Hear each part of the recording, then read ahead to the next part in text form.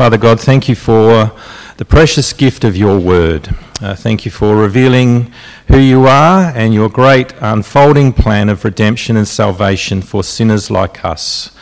Thank you for that we can come under your word today. We pray that as we hear your word read and preached, please soften our hearts to receive your word to us today, to receive it in our minds, but also more importantly, we pray that we would take it to the depths of our being, that by your Spirit you would apply these words and transform us more and more for your glory, we pray.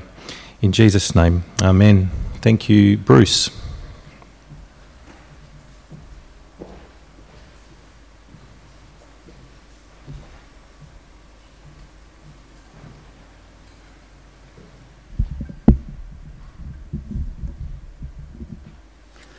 So the first reading is from Luke 5:17 to 32. One day Jesus was teaching, and Pharisees and teachers of the law were sitting there. They had come from every village of Galilee and from Judea and Jerusalem, and the power of the Lord was with Jesus to heal the sick. Some men came carrying a paralysed man on a mat and tried to take him into the house to lay him before Jesus. When they could not find a way to do this because of the crowd, they went up on the roof and lowered him on his mat through the tiles into the middle of the crowd, right in front of Jesus. When Jesus saw their faith, he said, "Friend, your sins are forgiven." The Pharisees and the teachers of the law began thinking to themselves, "Who is this fellow who speaks blasphemy? Who can forgive sins but God alone?" Jesus knew what they were thinking and asked, "Why are you thinking these things in your hearts? Which is easier, to say, 'Your sins are forgiven,' or to say, 'Get up and walk'? But I want you to know that the Son of Man has authority on earth to forgive sins." So he said to the paralysed man, "I tell you, get up, take your mat and go home." Immediately he stood up in front of them, took what he had been lying on, and went home praising God. Everyone was amazed and gave praise to God. They were filled with awe and said, "We have seen remarkable things today." After this, Jesus went out and saw a tax collector by the name of Levi sitting at his tax booth. "Follow me," Jesus said to him. And Levi got up, left everything, and followed him. Then Levi held a great banquet for Jesus at his house, and a large crowd of tax collectors and others were eating with them. But the Pharisees and the teachers of the law, who belonged to their sect, complained to his disciples, "Why do you eat and drink with tax collectors and sinners?" Jesus answered them, "It is not the healthy who need a doctor, but the sick. I have not come to call the righteous, but sinners to repentance." The second reading from Luke 7:36 to 50. When one of the Pharisees invited Jesus to have dinner with him, he went to the Pharisee's house and reclined at the table.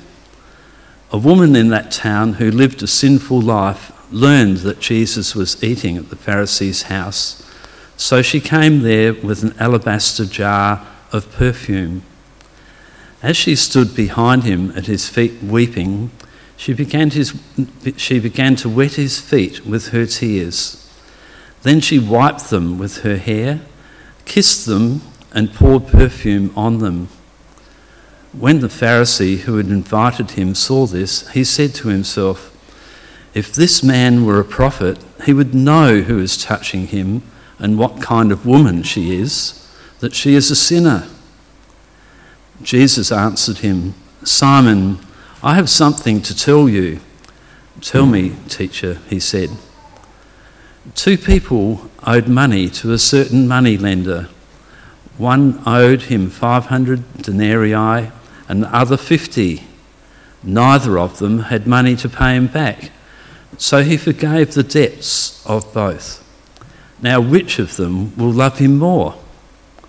Simon replied, "I suppose the one who had the bigger debt forgiven." "You have judged correctly," Jesus said. Then he turned towards the woman and said to Simon, "Do you see this woman? I came into your house. You did not give me any water for my feet, but she wet my feet with her tears and wiped them with her hair. You did not give me a kiss, but this woman, from the time I entered, has not stopped kissing my feet. You did not put oil on my head, but she has poured perfume on my feet. Therefore, I tell you, her many sins have been forgiven, as her great love has shown. But whoever has been forgiven little loves little." Then Jesus said to her, "Your sins are forgiven." The other guests began to say among themselves, "Who is this who even forgives sins?" And Jesus said to the woman, "Your faith has saved you. Go in peace."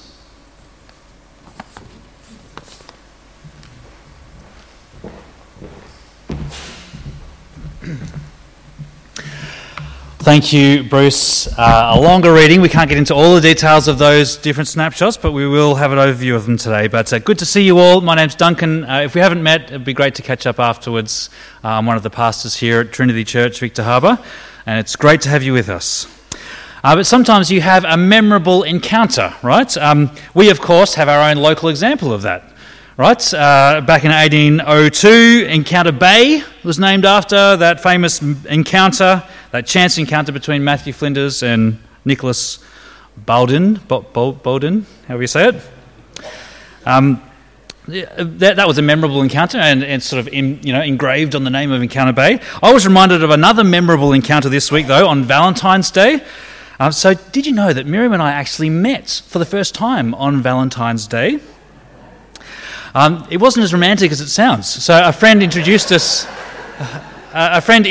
across a crowded room. I mean, that sounds romantic, but he said, "Hey, Miriam, this is Duncan." Miriam couldn't hear what he was saying and just gave me a kind of weird, puzzled look and walked away. So that was our memorable sort of first meeting. It turned out okay. But sometimes you meet someone, don't you? You meet someone and that sort of changes the direction of your life. We're in this series this term called Meet Jesus. And we're thinking about this whole idea of meeting Jesus. We're looking through the whole of Luke's Gospel, which is why we're taking just snapshots on the way through. We saw a couple of weeks ago Luke's introduction, how this is a carefully organised and researched account of that is written to give us certainty about Jesus. Last week we listened to Jesus' own sort of inaugural speech. If you remember that from chapter 4, he lays out his agenda as the one who brings good news to the poor. But what we're seeing today, for the first time in this sort of journey through Luke's Gospel, is we're going to see Jesus actually meeting real people and what that looks like and the difference that made. The change he brings is incredible. It's a change that is like no other. It's on another level. We're going to focus on these three encounters that were read out for us. These three encounters Luke records for us. They're three people who, for different reasons, are each on the fringes of society. They're outsiders, right? And maybe you picked that up as we read through. They're looked down on by other people. And we're going to reflect on today what it might mean, what it might look like for you to meet Jesus, if you haven't already. There is really sweet news for you here. News that can give you hope and freedom no matter who you are or what you've done. And if you have met Jesus, these encounters are they've got really important things for you to hear as well about what that means, what it means for yourself, and also what it means for your relationships with other people. So let's dive in. The first scene opens in 5 verse 17. Jesus is teaching and healing the sick. There's crowds gathered along with a bunch of religious leaders, the Pharisees and the teachers of the law. So the Pharisees were this religious reform movement within Israel. They called people to really strict observance, not only of the law of Moses, but also of a whole bunch of human traditions that they'd sort of added onto that, later traditions. Now, they can get a bit of a bad rap, but in some ways the Pharisees were kind of like the conservative evangelicals of the first century. They took the Bible seriously. They were zealous for God's word. And just that kind of thought is a bit sobering, isn't it? It's possible to be zealous for the Bible, but far from Jesus. Of course, the flip side is just as bad. To think that you're close to Jesus, but to ignore his word. Both have to go together. A love for the scriptures and a love for the one who fulfills them. Because that was ultimately the problem with the Pharisees and the other religious leaders of the time. There were a few exceptions, but on the whole, they refused to recognize Jesus as the one who fulfilled the scriptures that they loved. They refused to see him as the Word of God made flesh. And so they missed out actually on the whole meaning of the scriptures, of the whole meaning of the law of Moses. They missed the one that all the scriptures pointed towards. So let's go back to Luke. And this incredible encounter that happens in Luke's gospel. But some people, they're carrying their friend. It's a familiar story to many of us, right? So these people are carrying their friend to see Jesus. Their friend's paralyzed. They've heard Jesus has God's power to heal. They're desperate to bring their friend to him. They're so desperate that when they get to the building, they can't get in because of all the crowds. They go up onto the roof and they start ripping away clay and tiles, and they lower their friend right down in front of Jesus. I mean, what a dramatic scene that is, right? But then what happens next is even more kind of confusing and dramatic than that. What Jesus says next confuses everyone. He looks down at this guy at his feet, who's looking up at him with such trust. He's full of faith in Jesus, and Jesus sees his faith and the faith of the friends who've brought him. And everyone's thinking, okay, I know what's coming, right? I know what Jesus is going to do. He's going to heal this guy. But instead, what does he do? Verse 20, he says, "Friend, your sins are forgiven." Now, imagine you're that guy, like lying there. You might be thinking, okay, but that's not what I came for. Isn't it obvious what we're here for? What we ripped open the roof for? What this guy lying here really, really needs? But do you see what Jesus is doing here? He's showing this man and everyone else looking on, he's showing what his real, deepest need really is. Jesus knows that he knows that what he wants is to be healed. I mean, he knows that. But he also knows there is a far more serious problem that needs fixing. A deeper disease that needs healing. What this man needs most of all, and what you need and I need most of all, is the forgiveness of sin. Sin's a bit of a weird word in our culture, isn't it? We don't really use it very much. But I think actually we all know the idea of falling short, of missing the mark, of doing and saying things to other people that we regret later on and that we feel guilt and shame about. But for Jesus, sin isn't just messing up your relationships with other people. Actually, there's something more fundamental about sin than that. Sin is fundamentally messing up, missing the mark, falling short, not in your relationships with other people, but more fundamental than that, in your relationship to God, your Creator, God, your Maker. It's something the Bible teaches us that we're all born into, that we all have this bias towards. So, according to Jesus, your sin, not any other sort of external circumstances or difficulty, your sin is your great problem. So the Pharisees and the teachers of the law know this. That's why they're so scandalized by Jesus' words. Did you see that as we read through? If sin is actually fundamentally about how we treat God, then only God has the right to forgive our sins. It'd be a bit like if I did something horrible to Steve, like I start throwing a tantrum and chucking rotten fruit at him in front of everyone. And you can picture that if you like. But then I turn to Ross and say, "Oh, look, I'm really sorry for what I did to Steve. Can you forgive me?" And they, rightly say, "What are you talking to me for? Like, Steve's the one you've wronged. He's the one you need forgiveness from." So the Pharisees and the teachers of the law, they know how shocking what Jesus is saying is. Verse 21, they begin thinking to themselves, Who is this fellow who speaks blasphemy? That's what it is. Who can forgive sins but God alone? Well, we heard how it all plays out. Jesus knows what they're thinking, and to show that he actually does have the authority to forgive sins, that he is, it's a dramatic claim, isn't it? He is actually God in the flesh who can do this, who has that authority. To show that, he heals this man's legs as well. And to the astonishment of everyone, the lame man gets up and goes home praising God. It's this dramatic lesson Jesus wants us to learn. He takes someone this guy was in a desperate situation physically. He takes someone in this most desperate physical situation, and he says, that's actually not the real problem here. You have a deeper need. Your spiritual situation is what actually matters. It's far more desperate. It's a deeper need than even your failing body. And that spiritual sickness is actually the whole reason why Jesus came. That's kind of what he goes on to talk about in the next of our encounters. That's what this next meeting shows us. So you keep reading on, and this time it's not a lame beggar, a poor lame beggar. It's a rich man. This guy has every worldly comfort. His name's Levi that we hear. He's a rich guy, but he's still an outsider. Probably even more of an outsider than the lame man. You read in verse 27 there, he's a tax collector. So maybe you sort of know a bit about the tax collectors. If maybe you don't, though. The tax collectors were a despised people.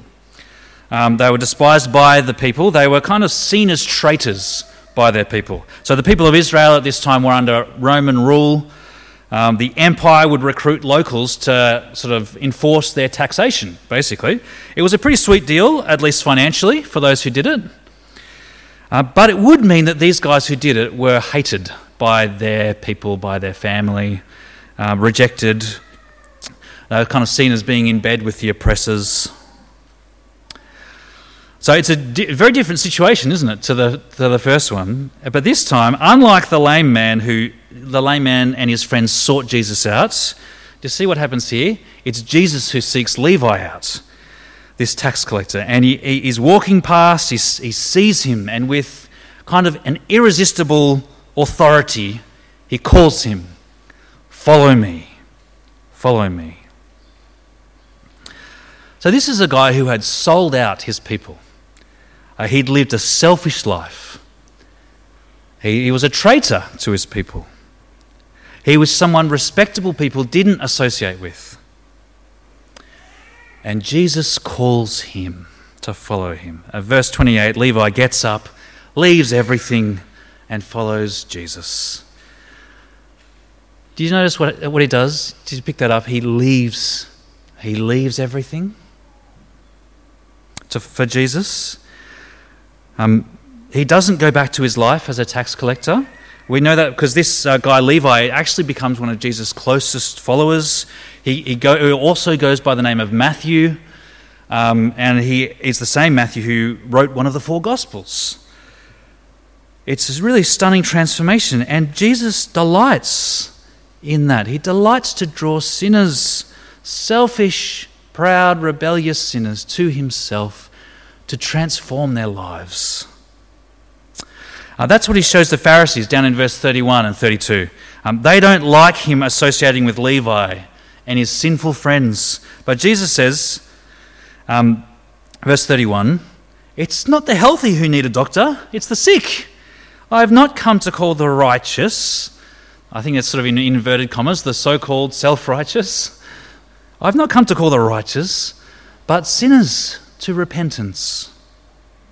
This is why Jesus came, as a doctor for this spiritual sickness that is your greatest need. But do you notice something else in here? How being healed by Jesus, receiving this kind of medicine that he gives, do you notice how it involves repentance? See what Jesus says? I've not come to call the righteous, but sinners to repentance. That's what Levi did when he left everything for Jesus. Repentance just means turning away from your old life and turning to Jesus. And it brings real and tangible changes to your life. So I just want to pause on our kind of journey through these accounts and just to ask you to reflect, actually. Some of us here today are holding on to things from our old life. Habits of speaking or thinking or feeling or acting that aren't in line with following Jesus, with who you are in him. In fact, if we're honest, at some level, all of us are in that boat. You're still speaking and thinking harshly or dismissively about others. You're still engaging in the degrading and abuse of people created in God's image by watching pornography. You're still seeking comfort from drugs or alcohol. You're still valuing the things of this world more than Jesus and his bride, this church, your church family. You're still placing your sense of security and self-worth on your status or your bank balance. You're still holding on to old resentments and on and on and on. In other words, newsflash, you're a sinner. And here is the wonderful news of this passage, friends. None of that will ever be a barrier to you coming to Jesus, meeting him. That is why he came. That is why he came. He didn't come for self-righteous people who think they've got it all together. He came for sinners who know their brokenness, who recognize the evil in their own hearts, sick people who need a doctor.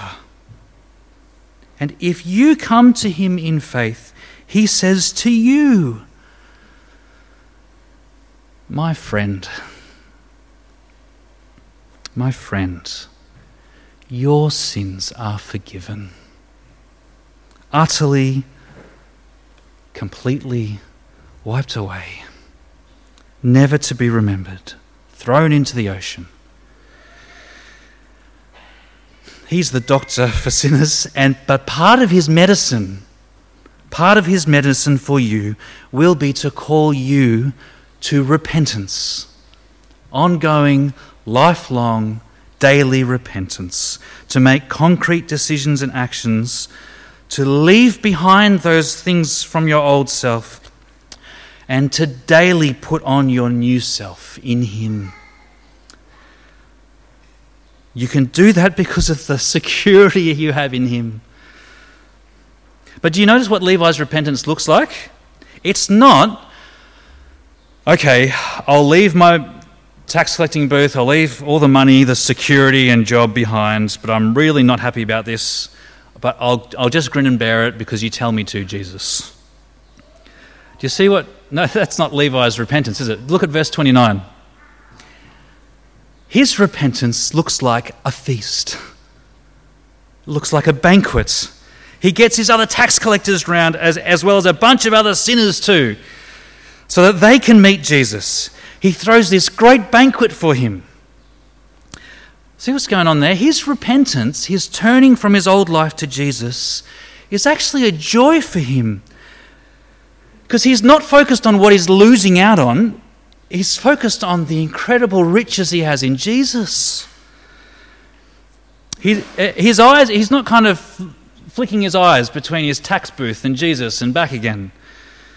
His eyes are fixed, his gaze is fixed on the one who alone can bring the healing that he most needs. And I just think there's something really important for us in this about our own repentance. How could your repentance be like that? A joy rather than just a kind of drudgery kind of duty that you really don't wish you had to do. Your repentance will be a joy to the extent that you see the beauty and grace and love of Jesus. To the extent that you are drawn to him and his majesty and his love and his grace. That's what will turn your repentance into a joyful feast. You don't lose anything in repenting from your sin. You gain everything. You're turning to someone, to the friend of sinners who is for you and delights to heal you. So I know many of us are struggling with this, to leave the old behind. And what this passage I think brings out to us is that the first thing to give yourself to is to fill your heart and mind with Jesus. To fix your thoughts on him as he's revealed in his word. To warm your heart towards him so that what you're turning from loses its grip on you. Okay, 2 amazing meetings that teach us something about Jesus, the friend of sinners, what it means to follow him. But there's one more. And I reckon this is actually one of the most dramatic and moving encounters in the whole Bible. By this time, Jesus has a reputation for being a friend of tax collectors and sinners. You could read that earlier in the chapter. He's got this rep for hanging out with all the wrong people. And over in chapter 7 we're in now, and verse 36, Jesus, he's been invited to this Pharisee's house, this guy called Simon. And Simon seems to be someone who's maybe unlike some of the other Pharisees who are really against Jesus. He's quite interested and he wants to figure this guy out. Like he invites him over for dinner and he wants to suss him out. So they're reclining at the table, we read. In those days, the table would be quite low. It's not like our tables, and you'd kind of recline on your side with your feet hanging out behind you along a mat on the floor or something. And so that's the situation. The Pharisees got Jesus and maybe a bunch of other respectable people. You're imagining me reclining. There's a bunch of other respectable people around this table. That's the scenario. But do you see what happens? This respectable dinner is totally gate-crashed. It's likely that there's a crowd of other people who've joined just to listen in and see. But through this crowd, this person makes her way. And as she goes through, you can kind of picture it. Everyone sort of steps back from her and thinks, what are you doing here? Especially in this respected religious leader's house. Verse 37, we're told, she was a woman who lived a sinful life. That's probably just a way of saying she was a prostitute, a sex worker, who was known to be that around town. And it's bad enough that she's there at all, actually. But then, it keeps going, right? Verse 38, she walks up behind Jesus, weeping, like full on, not just a little tear, but full on, uncontrollable crying. Her eyes pouring out her sorrow and her joy maybe at being with Jesus, but her tears so sort of overflowing that they fall down and they actually drench Jesus' feet. And then she bends down and with her long hair wipes the tears on his feet and kisses them, and then she pours this expensive perfume all over them. It's a really intense scene, isn't it? It's an intimate scene. And if that I can't think of anyone else who that would happen to who wouldn't jump back and say, "What are you doing?" Right? Like, if that happened to anyone, like you'd just be like, "What is going on here?" But Jesus doesn't do that. See what he does? He receives this. He doesn't care what the other people around the room think. He receives this from this woman. He's even pleased by it. Simon, on the other hand, is outraged.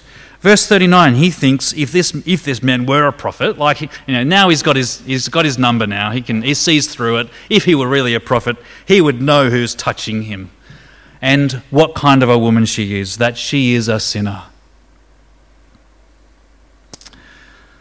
Well, Jesus knows what he's thinking, and he responds to it with that parable that Bruce read out for us.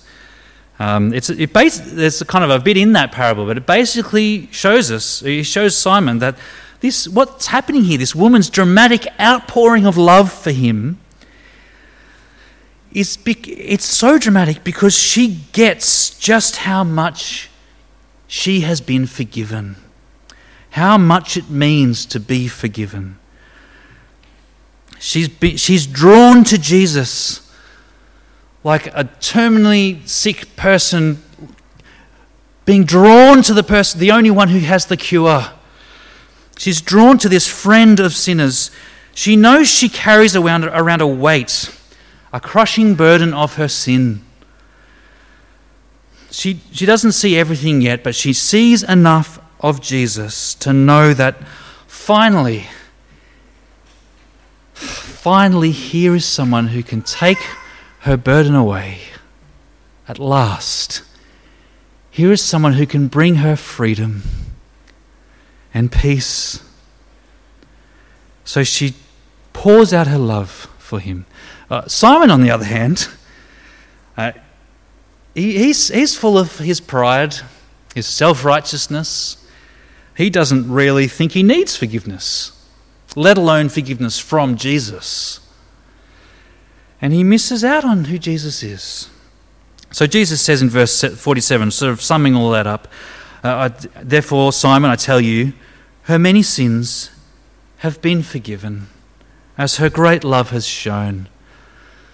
The outpouring of love just shows how much she got the forgiveness of sins and how much she knew she needed it.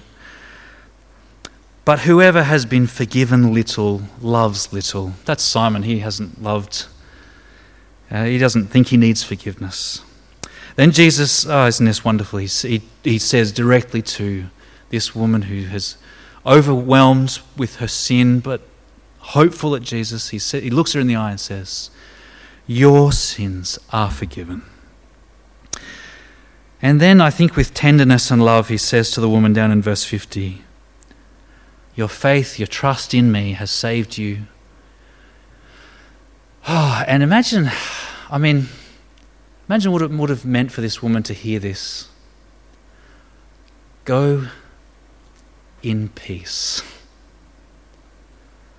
All the churning that's within her, that knot in her chest released, that burden of guilt that she lives with, totally gone. So she can walk out of that room in peace. Jesus brings her peace. Her sin only brought turmoil and guilt, but Jesus brings peace. So you see what's happening here. This outpouring of perfume and tears was really the outpouring of her love for Jesus. She saw her great need more clearly than Simon saw his.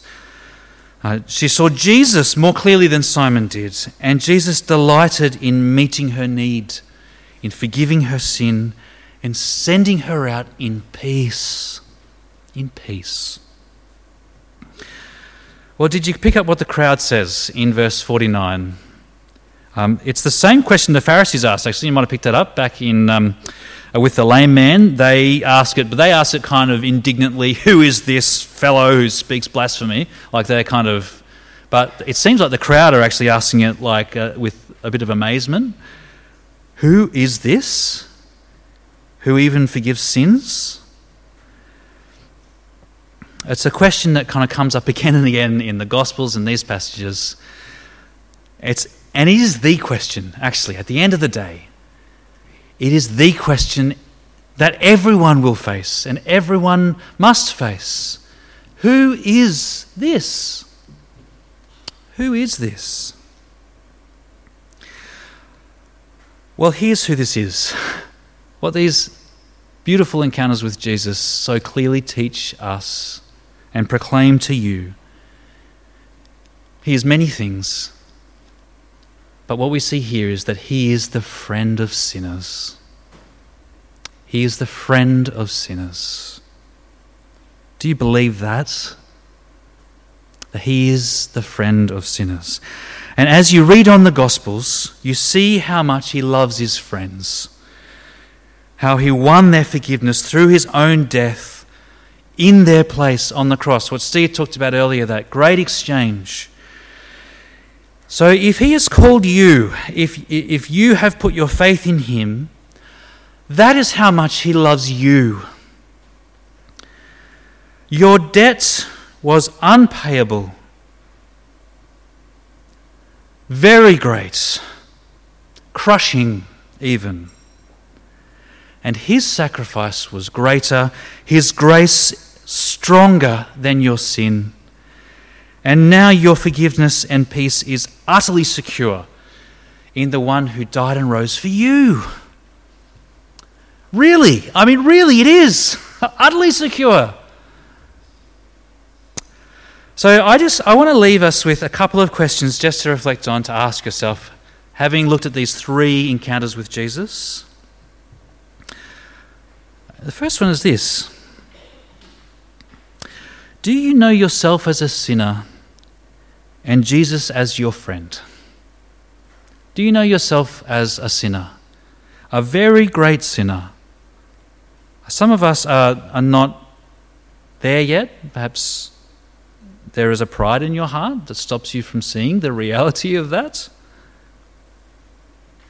Come humbly to him. He gives grace to the humble, but opposes the proud. Do you see yourself as a sinner whose sin is actually, whatever else is going on in your life, whose sin is actually your deepest and most urgent need? And do you know Jesus as your friend, your doctor, the one who calls you to joyful repentance and who sends you out in wonderful peace? Because that's who he is. Jesus doesn't recoil from you. He's not tired of you coming to him. He's not disgusted by you. He's not harsh with you. He is the friend of sinners, so come to him, weary and laden, heavy laden, for his peace, to receive from him complete forgiveness, bought at such a price but offered freely to you. Fix your eyes on him as the daily fuel for your repentance from sin. So do you know yourself as a sinner and Jesus as your friend? I know that's 2 questions, but I merged them into one. But there is another question that I just want to finish with. And it comes out in these passages, it's related. Do you know Jesus not just as your friend, but do you know Jesus as the friend of other sinners too? The friend of other sinners too. Or, when it comes to other people, are you a little bit more like Simon than like Jesus? Proud, self-righteous, scandalized at the people Jesus calls. I mention this because I think it's important for us to reflect on that as a church. My sense is that churches can sort of drift either side of Jesus' narrow road here. He holds together the fullness of grace and truth. He is the friend of sinners who calls them to repentance. Often I think the sort of temptation for churches is to drift one way or the other. On the one hand, they can easily become places where everything kind of communicates this is not a safe place for sinners to be in. This is a community for people who already have their lives all together. And if you come here, you'll be looked down upon until you clean up your act and act like us. And we start to look much more like Simon the Pharisee, who was so far from Jesus, than like Jesus himself, the friend of sinners, the person to whom sinners flocked. They found in him something so magnetic and wonderful and healing. So that is the danger, I think, that as a church we need to be aware of. The other danger, on the other hand, is churches can love to extend welcome to all, but have no place for calling people to repentance. They can even be places where what God calls sin is affirmed and even celebrated. Jesus never affirms sin. He welcomes sinners, all those who come to him humbly, seeking in him their healing and hope. And he calls them to leave their old behind and to follow him in newness of life. There's a bit of a tension there, isn't it? A church formed by the gospel of Jesus, I think, will be one that lives out that tension. A place of joyful relief for sinners. A place where messed up people are welcome, where burdened people can come and hear the wonderful news of Jesus and have their burden released.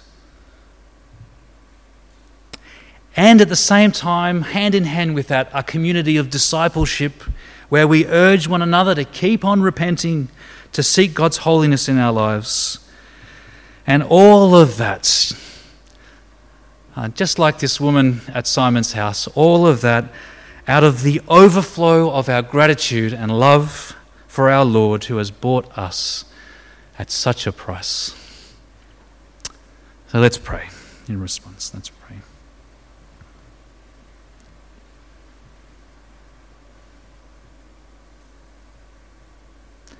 Our gracious God, we do confess ourselves before you as those in desperate need of forgiveness, who in ourselves are so far from you. But we rejoice in this wonderful news of the gospel, that Jesus is the friend of sinners, who delights to welcome us and to call us to him, to follow him, to leave behind our old and to live in newness of life with him. And we do that together as his family. So help us, Lord, to please break through by your Spirit to anyone here who has not yet put their trust in Jesus and seen the reality of their sin. Oh Lord, have mercy upon us. And lift our eyes to our gracious and faithful Saviour. Thank you, Jesus. You are the best friend, the friend of sinners, who is always there for us, who always welcomes us, who isn't tired of us. So may we come to you today, again and again every day, even perhaps for the first time. Help us to see the truth of our sin, see the truth of who you are, Lord Jesus, not only for ourselves but for others too. And send us out in peace this day. We pray in Jesus' name. Amen.